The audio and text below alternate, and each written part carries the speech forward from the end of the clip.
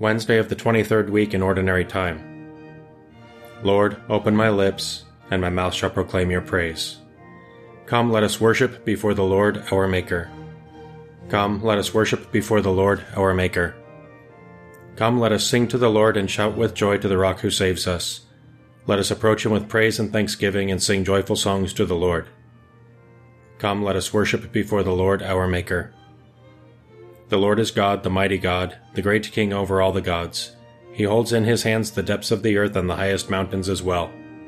He made the sea, it belongs to him, the dry land too, for it was formed by his hands. Come, let us worship before the Lord our Maker. Come then, let us bow down and worship, bending the knee before the Lord our Maker, for he is our God and we are his people, the flock he shepherds.